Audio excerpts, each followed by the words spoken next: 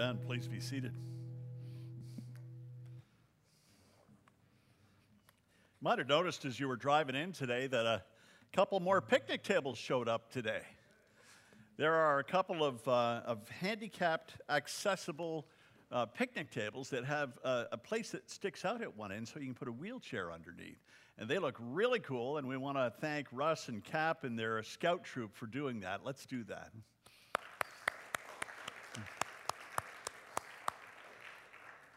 Would you pray with me as we begin? Let's ask God to come and be among us in a special way. Lord, we thank you for the privilege of being part of the local body of believers. We see you manifest yourself here every day. We also thank you for the joy of being part of a larger body of church, the Brethren in Christ, a church across this country and many nations around the world. And we thank you that we have fellowship with all believers everywhere who are known by your name. Lord, bind us together as a community of faith where you are made known, and bind us as a body of believers so that we may take and be the word of God to this struggling world. As we open the word today, we ask that you reveal yourself and your truth. In Jesus' holy name we pray. Amen. Well, it's good to be back after doing a little traveling last week. We were in Kansas for our biennial, I can hardly say that word, biennial, which means every other year, gathering of the General Assembly of the Brethren in Christ. We meet to do the business of the church, and we had about several hundred delegates came, and leaders from over 250 churches gathered, and it was a great reminder of what church is. The Brethren in Christ, which is the church that we belong to, is a body of believers that is broad and deep. And I want to show you a little cross-section of the church this morning before we get really into it. The church, of course, is the congregation of God, right? And as we gather, there's nothing more special. We're never more evident as the church of God than when we do worship together. And we had a joy in a range of experiences from multiple different worship styles, from different worship teams, and even different languages. We worshiped with a Hispanic church that had its own tambourine team and just beautiful, lively, wonderful music that we had a great time singing both in English and in Spanish. That fellow there with the cowboy hat that you can see, that's Stan Norman. Stan is the pastor of a cowboy church. Now, what's a cowboy church, you ask? Well, it's a church for cowboys. Is that pretty obvious? Until recently, they met outside, they sat on hay bales, and many of them, because there are a lot of great horsemen in the region, rode their horses to church on Sunday. And so they have provision there where you can come in and tie up your church, and there's feed and water for the horses. And it's the only church I know of that has a band that's led by steel guitar. So that's pretty cool. We had other worship experiences. Last Sunday, while you were worshiping here, I was at Revolution Church, and I want to play a little clip just so you...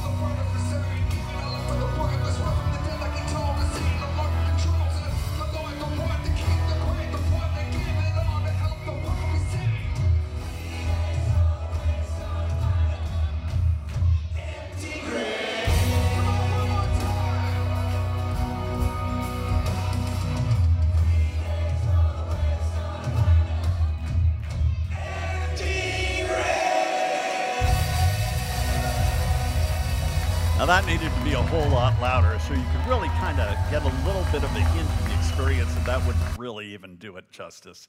Lots of bass, lots of sound, a little hip hop, a whole lot of rock and roll. This church was designed specifically to help people who are in recovery, those recovering from drugs and alcohol, and people who are really left out on the fringe of society. And one of the things that was wonderful while we were there, we got to experience a baptism service that was a part of it, and we got to meet a whole lot of new believers in Jesus who are pretty raw, but they are on fire to follow God. And that was a great experience. Of course, we got to see a lot of old friends. There's a few that you might recognize. There's Doug Miller and John and Tony Fickett. And the four of us were having a great conversation circle, and we had a good time together. It's always really good to see people you haven't seen for a while. Of course, those of you who haven't been here for a while, this on the far left, Doug, he and his wife are missionaries in Malawi, and they came from this congregation, growing out of a Bible study. And John and Tony were the pastoral couple here for many years. That other guy, I don't know anything about him. This is Doug Lichty. He's a friend of mine. Doug and I went to college together. And so we spent time flying out together, and we stayed together and just spent a lot of time talking together. You know, it's really interesting when you've been doing this, Jazz, for 40 years. It's kind of like last man standing. You know, you look around and you go, oh, I know that guy, I know that guy, I know that guy. We've all been here that long. You know, we survived. Here we have Bruce and Merle Bundy in Spain. Bruce and Merle have been here on many occasions, and we prayed for them this morning in our prayer time. They have just started a new ministry, a retreat center, and they gather people on the lawn, and they sing together, and they share Jesus together without preaching. And they are finding that it has become a very effective way to share Jesus with the people around them. This is Ben. Some of you know Ben Stoner. Some of you know him from the Creamery, but some of you know him from his work at Navajo Mission originally and at a church that he planted in the Four Corners region. Ben and Eunice are just now coming to retirement, and they're going to retire there among the Navajo where they've spent most of their life serving. And we got to play a little. There was a game we had which was called Where's Lynn? Well, there's Lynn Thrush, and some of you may realize that he was one of our original pastors, or one of our pastors about 30 years ago or so here at the church, and he was trying to invite us to a conference. The next conference is going to be in his region where he serves as bishop. So we're not sure about the outfit, but we're excited about the conference. Well, there are so many other people that we saw. We got to see the Roths, and I got to see Chris and Marla Spook, who are friends of mine who are serving at the Malaria Research Institute, and there were just so many people. One of the great things was that right before our conference was a missions gathering, and so many people came from all over the world to gather, which was really cool. We got to see the installation of the new bishop in the Atlantic Conference, Heather Beatty. And we visited a lot of historical sites. Went on a historical tour on Sunday afternoon that took us, across the region and through some of the Old West. And one of the places we went was Bethel Brethren in Christ Church. Now, Bethel Brethren in Christ Church has a very special history because this is where our missions movement began. For the first 100 years in the Brethren in Christ Church, we stayed in America. We didn't go outside of the United States. And then, at a general conference in 1894, a young woman by the name of Rhoda Lee got up and she gave a very impassioned speech. Now, this was gutsy. This was a time when women didn't necessarily get up and speak in conference, when the men sat on one side and the women sat on the other side. And she got up and shared this plea. She pointed out that we say we believe the Great Commission. We say we believe it, but why aren't we doing it? And many people were inspired. A man named Jacob Stauffer got up and he placed a $5 bill on this table. And that was the beginning. My understanding is that was the equivalent of about $170 today. And then a spontaneous offering broke out, and the hat was passed, and it was the first missions offering in the Brethren in Christ. And very, very quickly, they began sending people out to various parts of the world. Began a movement that sent 1,200 workers out to start churches in 23 countries and on several continents.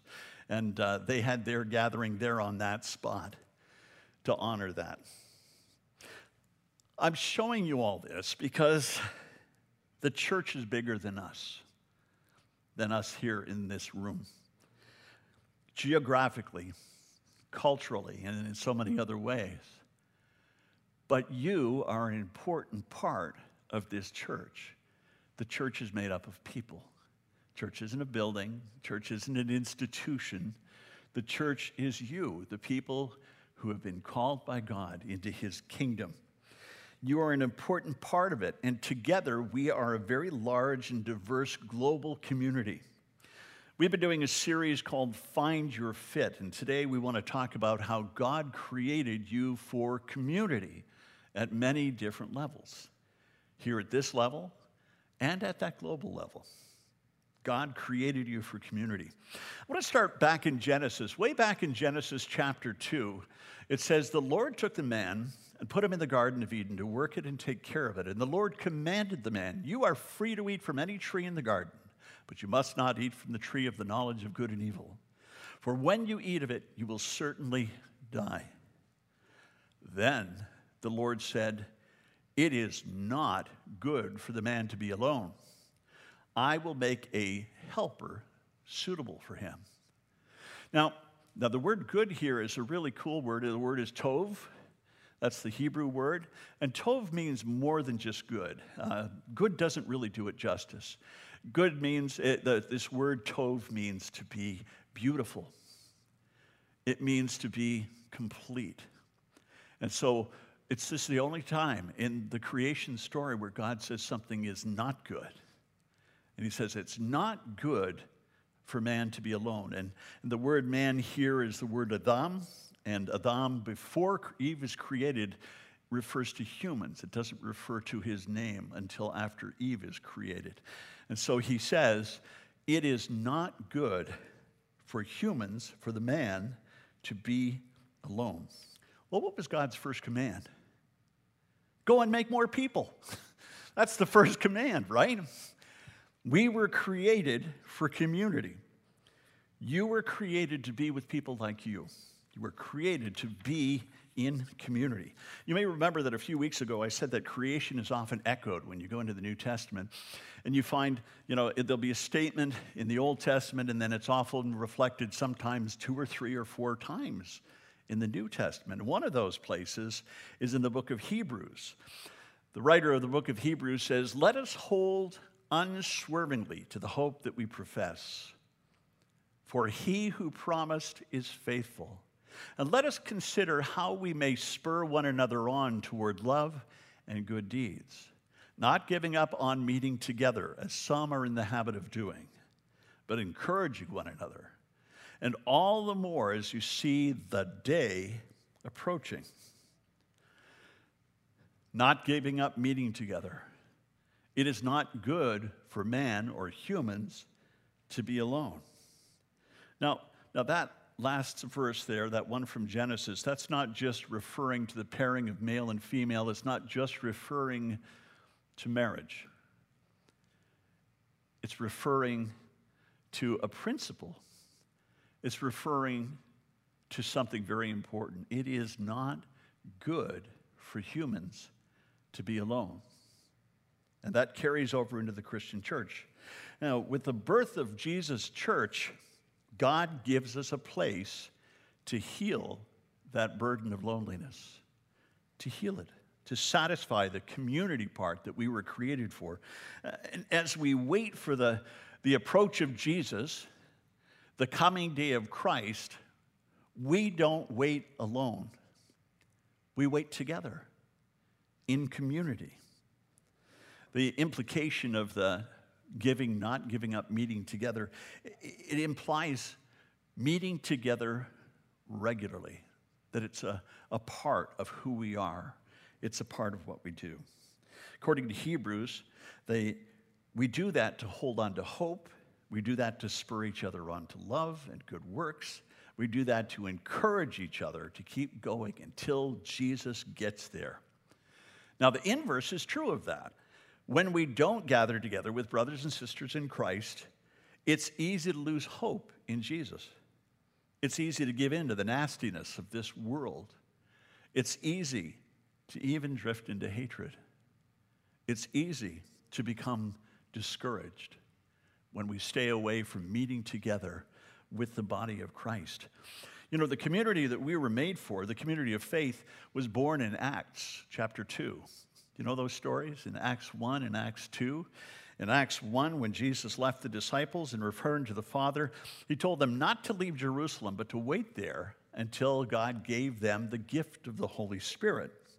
Acts 2 finds about 120 of them gathered together in an upper room and praying, and the Holy Spirit came. And it says they were filled with the Holy Spirit, and something really strange happened. They were given the ability to share the Word of God in other languages that matched the people who were meeting for the Feast of Pentecost outside. And so when they ran into the street, those people who came from all over the place understood the gospel as it was presented in their own language perfectly. It was like no time before they were able to share the good news of Jesus.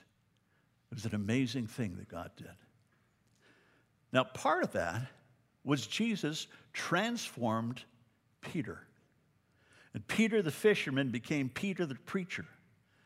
And Peter the preacher gave this awesome sermon, and at the end of it, can you imagine an altar call like this? There were 3,000 people who received the good news and were baptized, it says. Now, I can hardly imagine that baptism. You know, we were baptizing in that Sunday last week in a pond, liner. They would have had to go down to the river, and I bet you they used every beach towel in town. You know, it was probably quite a baptism.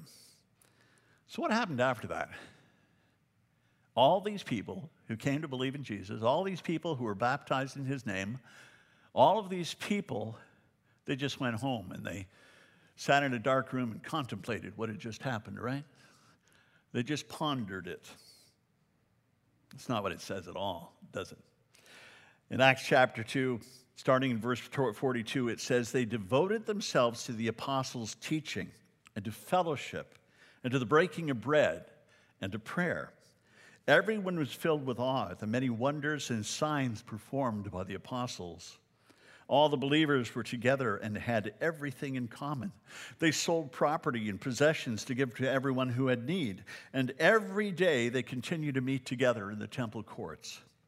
They broke bread in their homes and ate together with glad and sincere hearts, praising God and enjoying the favor of all the people.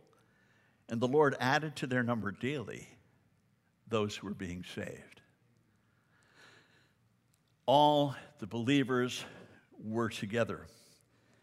And in the context of this new group, the apostles did signs and wonders. I would imagine that means things like healings and other things that they had been doing with Jesus before. They met together every day in the temple courtyards. They gathered together. They just couldn't get enough of the Word of God, and they listened to the teachings of the apostles that had been passed down from Jesus. And they just soaked it up. Every day. Can you imagine? Church every day. We have a hard enough time getting here once a week, right? I told you a couple of weeks ago about the, that older surveys showed that Christians believed that 3 out of 4 Sundays in a month was fairly regular attendance. Today, when Pew Research did their most recent survey, they found that people believe that 1 Sunday a month is regular attendance. Wow. It's hard to get encouraged like that. It is hard to get fed like that. It is hard to build each other up like that. It's kind of a recipe for discouragement and a lack of hope. And so many Christians I know today lack hope, have almost given up on faith, given up on Jesus. They're not waiting for that return anymore. They're just kind of plodding along. It is hard to be built up in the faith without being together as the body of Christ. It says here that they ate together, they broke bread together, and I think we can assume that included the sharing of the Lord's Supper together. They shared what they had with each other. They made sure nobody went without if they had need. They even sold property and some of their possessions to help others. You know, when Jesus gets a hold of you, really gets a hold of you, he changes you. And when Jesus gets a hold of a group of people, he makes a community. He makes a body, a group, to serve together. It says the mood in this new body of Christ was glad and sincere hearts. I love that. I love that. All these new believers that I was around last Sunday morning, man, there were a lot of glad and sincere hearts, these new creations in Jesus. It is infectious to be around new believers. They're a little out of control. They don't know what they're doing. They haven't got there yet, but they are glad and they are praising God. I'd love that mood. And it says they were praising God all the time. And what was the result? The result was more and more people came to know Jesus. You know, some of those people, when they finally went back to their own homes, they took Jesus with them. And so churches began to grow up. And the apostles began to send each other out. They started to go out and they built up those churches and they taught them all about Jesus and they encouraged them. They kind of discipled whole churches as they were getting started. And they started new churches. And you know, when persecution came as the century went on, and those people were scattered out of Jerusalem, they took Jesus with them.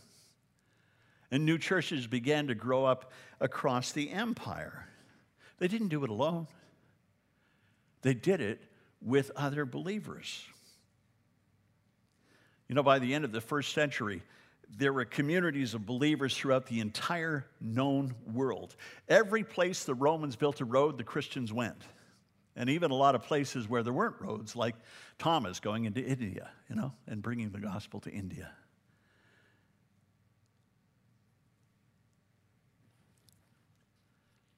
I find it astounding. I find it amazing. I find it encouraging. All this stuff grows out of this community that Jesus forms, this place we call the church. You know, there are a lot of amazing things that only happen, really, in the context of the church community. For example, community is where you can find your family. At least that's what it was for me. You know, when I came to Jesus, my own family, it was not good. The wheels were really coming off the bus, and we were disconnected, and we were scattered geographically all over the place. And so when I came to Jesus, I was drifting. I had some great friends, but I still felt pretty lonely. I had a good career working in radio, but I felt unfulfilled. And then I started meeting Christians, and I started realizing these guys had something different. And when I gave my heart to Jesus, when I came into the kingdom of Christ, I found a new family. People who loved me and supported me in the way that my friends and own family really didn't in the same way. And there was a spiritual depth to it. There was a bond together that came because each of us loved Jesus. And it united us together. And those church people, they included me in their families, and I ate meals with them, and we worshiped together, and it was very powerful. We were a family in Jesus because of Jesus. And you know, we weathered crises together. And we shared fun times together, and we studied together, and we laughed together. When I went off to Bible college, there was a dinner, and I didn't realize until I got there that the dinner was for me. And I was given a few gifts, which included a lot of love, and a Bible, and a blessing. And I'll tell you, going back to college was like leaving home. And that was hard. That was really hard because I loved this community, this group that had embraced me, this guy who was pretty rough around the edges. And you know, when I got to Bible college, I found another community and another group. And we also loved each other, and I found my wife. She's pointing at herself over here going, "Remember me?" Yeah, we found each other on a basketball court. First night. I've been a part of a lot of different families since that time. And I'm part of a really large family, a much bigger family. Had new friends or met new friends. I've been in new locations, but Jesus has always been in the middle. Always. When I succeeded, they celebrated. When I fell down and skinned my knees, they picked me up and they dusted me off, and they prayed for me, and they blessed me, and they forgave me. And that's another thing you find in community. You find forgiveness. Few of us go through life perfectly. In fact, I don't know anybody who has. We all make mistakes, every one of us. We all fall down in one way or another, and family is there to pick us up and to forgive us. That's precious. Community is where we find our mission, isn't it? It's where God gave gifts. He gave us spiritual gifts. This is the place he does that. He gives them in the context of the church. He gives us a host of different gifts in the church. And somewhere along the line, as we mature, we begin to realize that we can't use them by ourselves. That they work best when they work together, because that's the way God intended. So God didn't give everybody the same gifts. He gave each of you different ones, so that all our gifts, when we put them together like a big puzzle, form a beautiful picture of Jesus. We don't use them for ourselves, for our own glory. That was part of the problem at Corinth. Paul had to write the Corinthian church a couple of times. In fact, we know that he wrote the Corinthian church at least 3 times, because in chapter 1, in the first part of 1 Corinthians, he mentions another letter, and there may have been others too.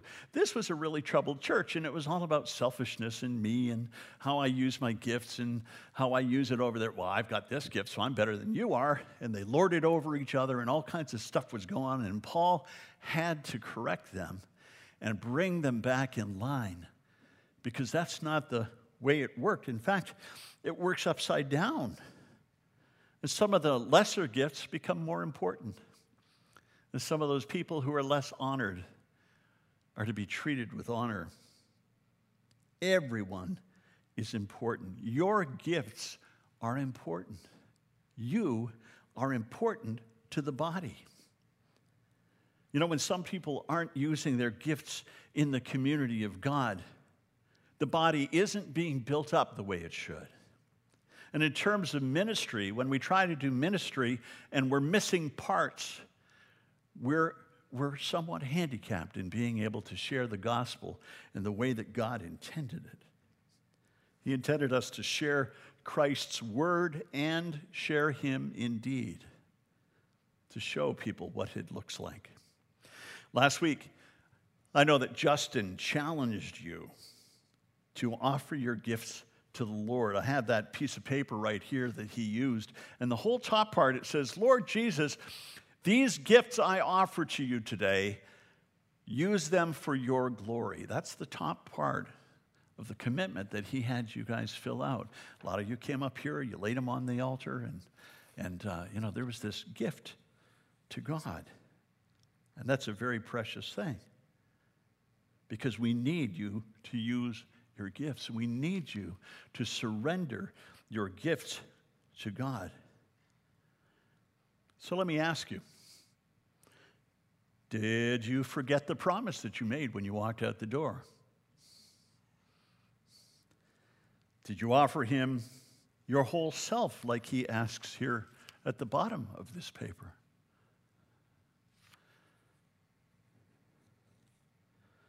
Did you take it all back because you saw a picture of them, of Shelley and Justin shredding all of those things like they promised that they would, so nobody else could read them? So now nobody else can see what's on that piece of paper.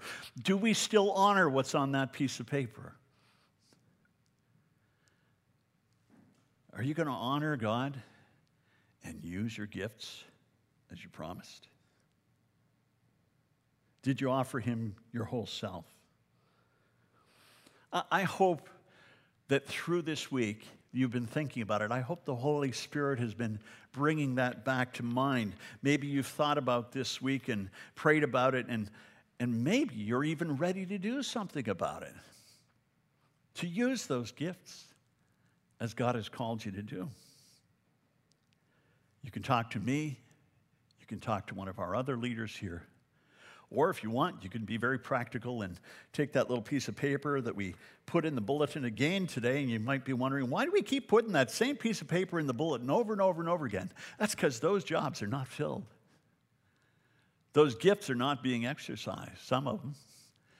And so here's a practical thing. You could pick that up and you could check some of that off and hand that in and start in a different kind of ministry today. You know, calling happens in church community. It happens right here. You know, I wasn't very old in Jesus when I had this incredible, distinct impression that I was supposed to go back to school and I was supposed to study theology to prepare myself for ministry. Now, that's a very specific kind of thing. And I had this impression over and over, and I came up with every excuse in the world not to follow that. And Jesus wouldn't let me be. He wouldn't let me be at all. I went to my pastor and told him how I felt, and then I thought, you know, maybe God was calling me in this way, and he had one question for me. He said, "Has anyone confirmed your calling?" I thought about it for a moment. I said, yeah, well, this person over here has been telling me over and over again that they think I'm called to ministry and I ought to be praying about it. And this person over here is telling me the same thing. And that person back there is telling me the same thing. And so, yeah, there were these people who were confirming what I was feeling within the church. That affirmation only became stronger the longer I pursued the direction that I thought God was calling. Do you know, if God is calling you, I believe he will confirm that calling here in your body, the local body where you attend, through other people. In fact, I believe that every single person is called by God to serve. You know, and there's all kinds of ways to serve God with our gifts. You know, maybe God calls you to work with children, or maybe God calls you to teach, or maybe he calls you to go out and share Jesus with other people. Maybe it's to lead worship. Now, if you can't play an instrument and you can't sing, you might want to confirm with others that you're called to lead worship, okay? Just saying. But, you know, God will call us and confirm us in the local body.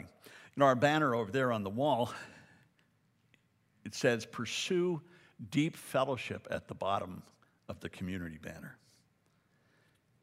When you pursue deep fellowship, God does some amazing things. The word fellowship comes from a word that means that we have things in common, and what you have in common the most is Jesus. Small groups are a great place to explore Jesus together deeply. You know, out of a Bible study group here, out of a group that was sharing together in a small group, several of these people that I showed on the screen up here today ended up serving in missions. When we get deep with God, when we open our hearts to God in community, God does some pretty amazing things. And you never know what God is going to do or who he's going to call. However, he may call you to stay right here in his church in this local neighborhood. And that's something to pray about. In fact, I want to challenge you this morning. This is your challenge for this week. I want you to pray. I want you to put before God what the question was even this past week. What do I do with this? What do I do with my gifts? What do I do with what God has given me to serve? Pray about that this week. Ask God this week, how am I to do this? How am I to use this? That's one thing to give it all to God in an emotional moment. It's another thing to then follow through and follow God in this way, to really serve him. So that's my challenge. You know, last week I went to this conference. I saw people I hadn't seen in 40 years. This year is my 40th year of serving God. And it's been all that time since I left my first spiritual home. But now this is my spiritual home. And you are my family. And there's a ton of love here in this place. And there's a deep bond in the Spirit of God. And people who come through the door, they feel that there's something special going on here. There's some sense of the presence of Jesus in this group that people feel. What we have in common is Jesus. We are a community in Christ. And when anything threatens that, we need to deal with it. You know, there may be times when we have to confess sins like division or contention or selfishness or distance from Jesus or each other, or the sin of letting things of life get in the way of brotherhood, or the sin of letting the things in life keep you from sisterhood. When those ugly things rear their heads, you know what we're supposed to do? Stomp on them in prayer and reconcile with the people we're at odds with in Jesus. I was reading a story the other day from Chuck Swindoll's book, Growing Strong, and I think it really applies to the church, and it kind of summarizes what I feel about church in general, the community of faith. Here's how the story goes. One fall, a young woman named Linda was traveling along this rutted and rugged highway from Alberta to the Yukon, and she didn't know that you don't travel to Whitehorse alone in a run-down Honda Civic. That just isn't the way to do it. This is where you need a four-wheel drive vehicle to get where you're going. And the first evening, she found a room in the mountains at the summit where there was a lodge, and she stayed there, and she asked them for a 5 a.m. wake-up call so she could continue her journey. And the clerk looked at her like she was nuts. She didn't understand that, but when she woke up the next morning, she got a better idea. As she looked out the window, she couldn't see the mountains for the fog. And of course, the road looked just like this. She didn't want to look foolish, so she got up anyway, and she went down to breakfast, and two truckers who were there invited her to join them for breakfast. And since there was hardly anybody there, she kind of felt obligated to do that. And they said, "Where are you headed?" She said, "Whitehorse." "In that little Civic? No way. This pass is so dangerous, and especially in weather like this." "Well," she said, "I'm determined to try it."